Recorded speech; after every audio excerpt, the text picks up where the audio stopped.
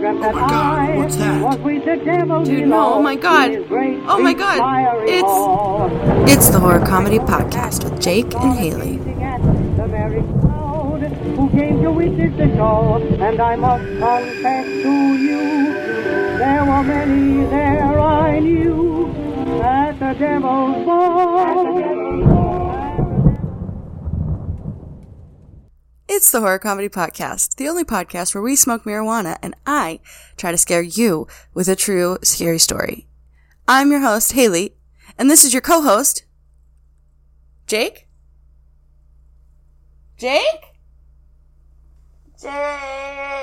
Huh. Well, no Jake, I guess. Usually, I would tell a true scary story to my co-host, who is a good Midwestern boy and a skeptic, and he would say like funny little things throughout, but he's not here today. But the scares must go on. What can I say? This is the part of the podcast where I'd usually ask, what are we smoking today? But the fact is, you guys, I'm not smoking anything. I'm actually drinking coffee. Last night at 9 p.m., I took 400 milligrams of edibles, and then I woke up like 13 hours later, and I was all discombobulated and confused. Just know that I am still high from last night. Okay.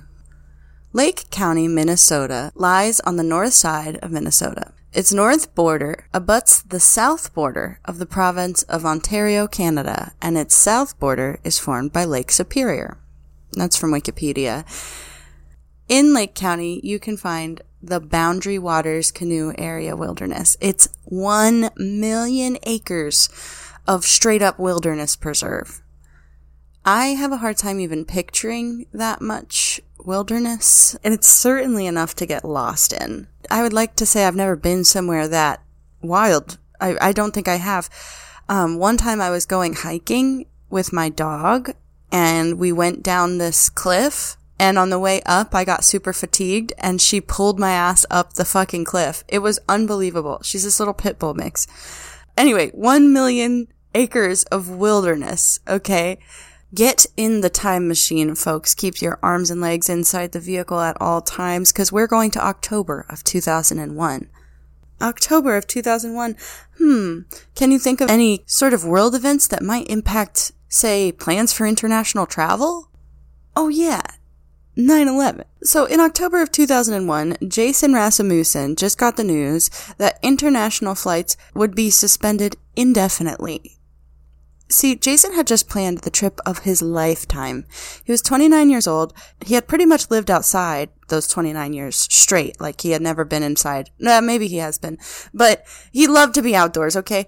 And he had been saving up forever to afford his dream hike in Nepal. And then goddamn 9/11 happened, and the planes crashed not only into the World Trade Centers, but into Jason's dreams. There would be no hike in Nepal. There would only be disappointment, unless Jason could figure out something else to do. He liked the Minnesota North Woods, and he decided that's where he'd find his adventure. He was looking for somebody to go hiking with him, but unfortunately, nobody wanted to go. He went to REI, which is a wilderness store, I guess. As you can tell, I have never been.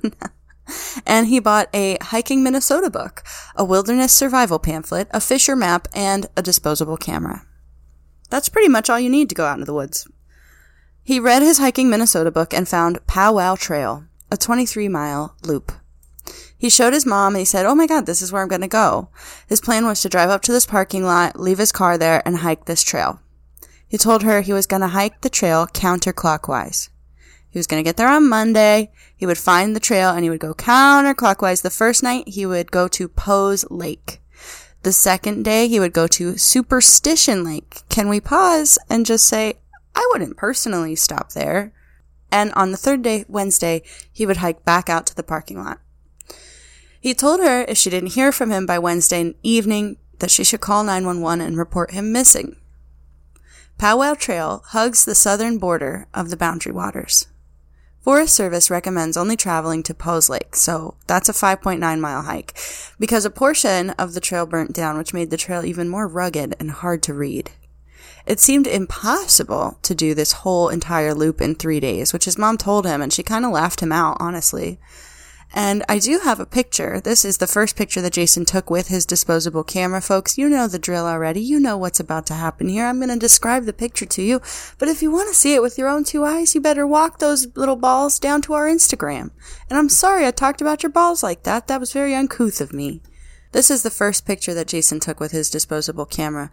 You can see the hood of his car, and it's a long, winding road. There is snow on the ground, and on the left and right side, it's so many trees that I would describe it as a wall.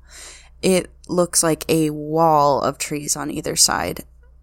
I mean, and it's dark is the other thing that really strikes me about it. The path itself is well lit because it's daytime, but if you look at the trees that border the path, it is black. It's so dark. I mean, that really stands out in my mind.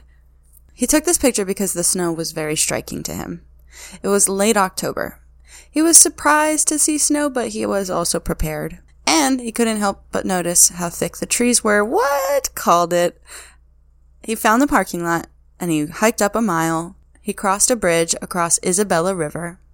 He took another picture here. This is a picture of a river. Again, very dense forest throughout. You can notice some snow on the rocks, but it does look like it's melting.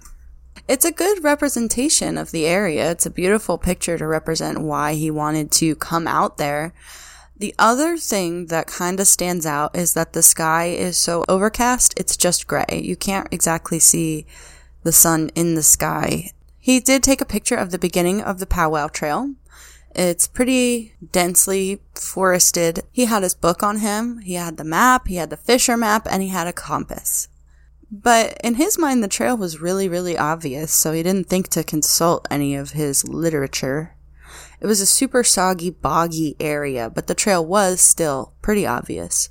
And he starts to go up the trail following it counterclockwise, and he's heading north.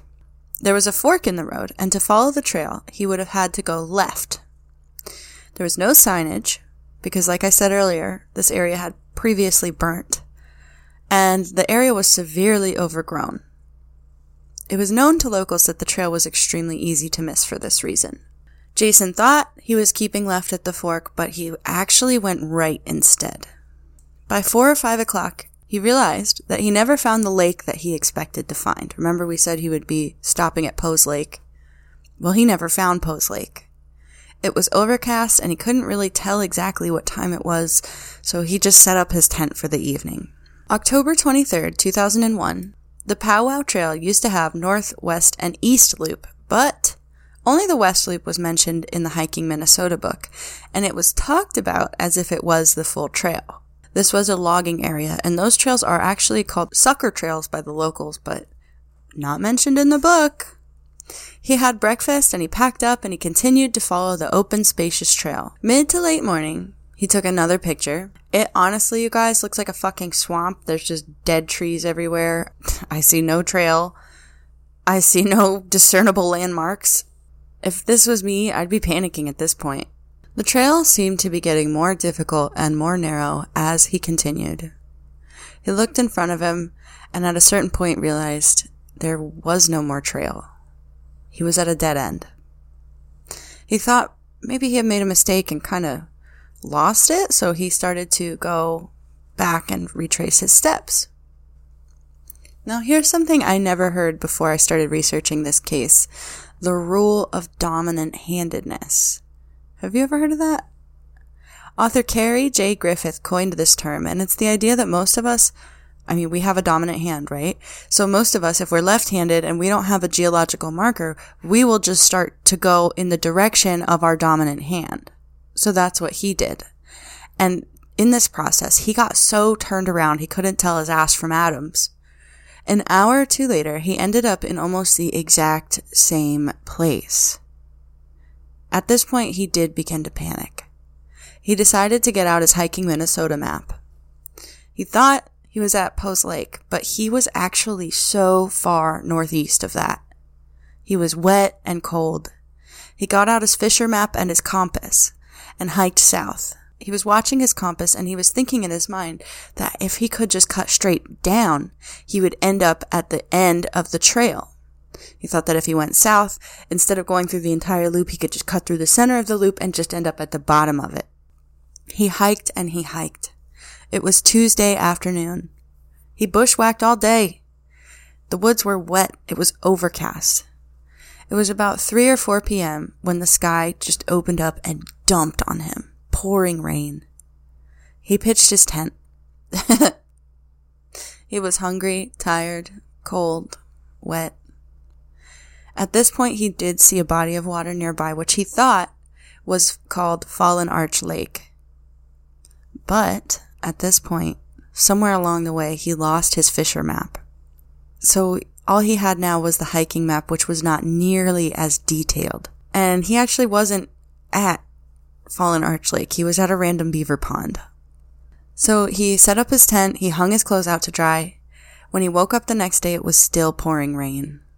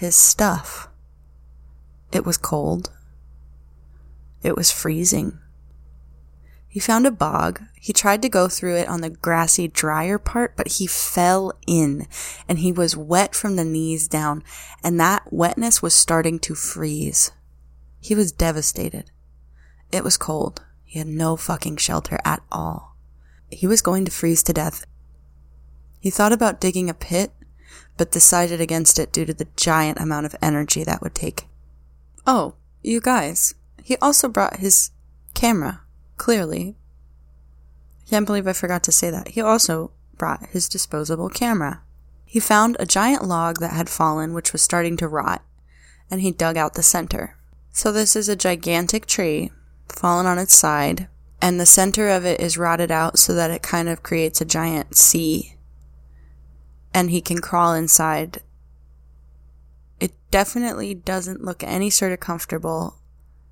And this picture is just incredibly sad and grim, and I don't think I could survive a night in that thing. He thought he could hollow it out and it would make a good shelter for the night. So he did. As night fell, the wind picked up, and he was grateful to have this shelter, although it was very meager. He said, "I must have been exhausted because that is the last thing I remember. I woke up in the middle of the night to a tremendous storm. Initially, I thought I was hearing gunshots. The storm had knocked over a lot of trees near him, but thankfully, none had landed on him in the night. He had survived the night. But Jason's fight for survival wasn't over. A massive snowstorm hit, and Jason was buried under 6 to 12 inches of snow. He did take a picture of that too. At this point, he was taking pictures just so that somebody could develop them when they found his body and know how he died. What a grim and terrible place to be in mentally. Dread set in as he realized that his orange tent would be covered in snow too. If anybody was looking for him, they would not be able to find him. He took a picture from his shelter, which you can find on our Instagram. It is heavy snow covering every inch of that forest. There was no way he was going anywhere in these conditions. It would have been a death sentence. He remembered with faint hope the talk that he had with his mom. At 9 p.m. on Wednesday, she called 911 to report him missing. A deputy went to the parking lot and found Jason's car. The deputy did a cursory search but couldn't find him. And the police did what they do best. Sorry, if you love cops, you're listening to the wrong podcast. They were like, well, he snowed in. We'll give him some time, you know? Meanwhile, Jason's out freezing to death, thinking of ways he can improve his shelter. At night, he would remember his favorite restaurants. He would think of all the smells, sounds, tastes, textures, his favorite foods. He said, "I close my eyes and imagine all my favorite food." His go-to were Japanese and Indian. Holy shit, Indian food sounds so good. I would literally jump out of a fucking plane for that right now. It was Friday, October 26th, 2001, and the weather was sub-freezing. By dusk, the search was launched. So wait, they waited 2 days? Oh my god. By dusk, the search was launched. Lake County Sheriff's Office, U.S. Forest Service, Minnesota Department of Natural Resources, and search and rescue dogs formed to find Jason. I was reading a book about this, and the author said, if you ever get lost in Minnesota, do so in Lake County. I guess they have the best S&R teams in town, okay? The search party was huge. From the 27th to the 28th of October, Jason knew he was lost and stayed still. When he saw planes overhead, he would get out and do jumping jacks to try to get their attention, and he would blow his whistle often. Search parties were still looking for him, day and night. 29th of October, day 6 of being lost, he realized he couldn't feel his toes. And on day 7, the weather finally broke. Jason realized he was numb up past his ankles. He counted 50 planes flying overhead. The weather was starting to get warm and the snow was starting to melt, which meant it was melting off his tent too. The pilot of a search and rescue plane spotted Jason's tent. It was in such a boggy area that the pilot said he didn't even know how Jason got there. There was 2 search and rescue people near, about a quarter to a half mile, and when they got word, they went straight through a cattail swamp to get to Jason's tent. They found the tent, opened it up, and saw all of the supplies, but no Jason. There were 4 meals untouched. They were able to use that to see how long he was missing. They knew he was gone for 7 days. They thought that it was impossible for him to survive a week out here with no food and no shelter. They set their sights to find and recover a body. They brought in cadaver dogs. The dogs acted weird by the tent. Little did they know, it was because Jason was only about a half mile away from there, still alive. The handler didn't follow the dog because they got a call from headquarters saying an ice storm was headed in from the northwest. We do have a scary picture of, oh my god, it just like activates my claustrophobia. It's a picture that Jason took of his point of view from inside his log that he was living in. And it is it's a coffin. It's coffin sized. He's essentially in a coffin buried under snow. Oh, makes me itchy. I can't stand that. Okay, so I didn't know this until just now, but you can't eat snow if you're in a situation like this. Did you know that? I didn't know that. Turns out that if you eat snow, it lowers your body temp, and then you're going to get other problems like hypothermia, which will kill you faster than dehydration. So what Jason was doing was melting his snow using his body temperature overnight, and then he would sip on it during the day. He was very slowly getting hypothermic, though. He was peeling little pieces of bark off of the log and writing goodbye notes to his family with his pen. He hadn't eaten in a week. Very little water. He also took a picture of the goodbye notes. It's really fucking sad. And then, this is actually hard to look at. He took a selfie. In 2001, maybe it's the world's first selfie. But you guys, it's hard to describe. He took a selfie. He looks gaunt. He looks pale. And he has the saddest look in his eyes. And he's waving goodbye. He just has this absolute look of regret on his face. I'm trying not to get emotional because that's really, really sad. He's waving goodbye. The ice storm came through. By morning, the ice had started to melt and everything was soaking wet. Jason thought he was going to die. He couldn't feel his legs at all. He got up and tried to stomp around. He thought that he was hallucinating when he began to hear voices. The search and rescue team was back out there bright and early looking for Jason. It was a group of them, 5 people with a few dogs, and they were coming in from the north. They were going right along Jason's original route. Mid to late morning, a search and rescue plane flew over, and Jason blew his whistle. One person in the group heard it. They were like, "What the hell was that?" But everyone was like, "What are you talking about, crazy?" When Jason blew the whistle again, 2 people heard it this time. A guy and a dog took the lead and followed the sound. And he found Jason. He saw Jason peeking out of the tree, and the search and rescue guy was like, "Who are you?" He literally could not believe it was the same guy. He was so convinced that they were looking for a body. So when he saw a live person, he was like, "Who the fuck is that?" And I hope that they didn't make him use his disposable camera, but they did take a picture with him after they found him. He looks unbelievably happy, and it's also kind of funny that they made him like sit in his log shelter and take a picture. Like, I don't know, something about that is just like, do it for the gram, I guess. Like, but something about that is so funny.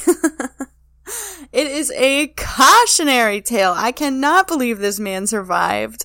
A deputy said that Jason was cheating Darwin, which I think is a very mean thing to say. The author said he didn't agree. The mistakes Jason made were understandable and very easy to make. He really just got unlucky. He picked a trail from a map that wasn't specific enough, that had information missing, that had parts of the trail burnt down, parts of the trail leveled by weather, and all of these things just lined up to create this life or death situation for Jason. And I cannot believe this man survived, but he did, because he has that dog in him. Are you scared? I am.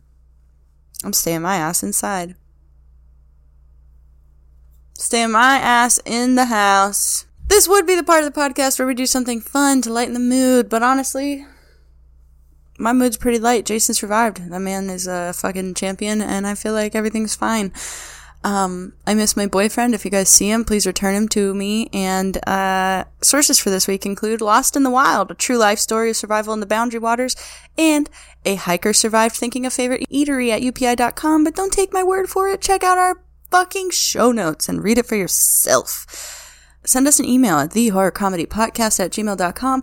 If you like the show, leave us a 5-star review and tell your friends about us, or else I'll go get lost in the woods.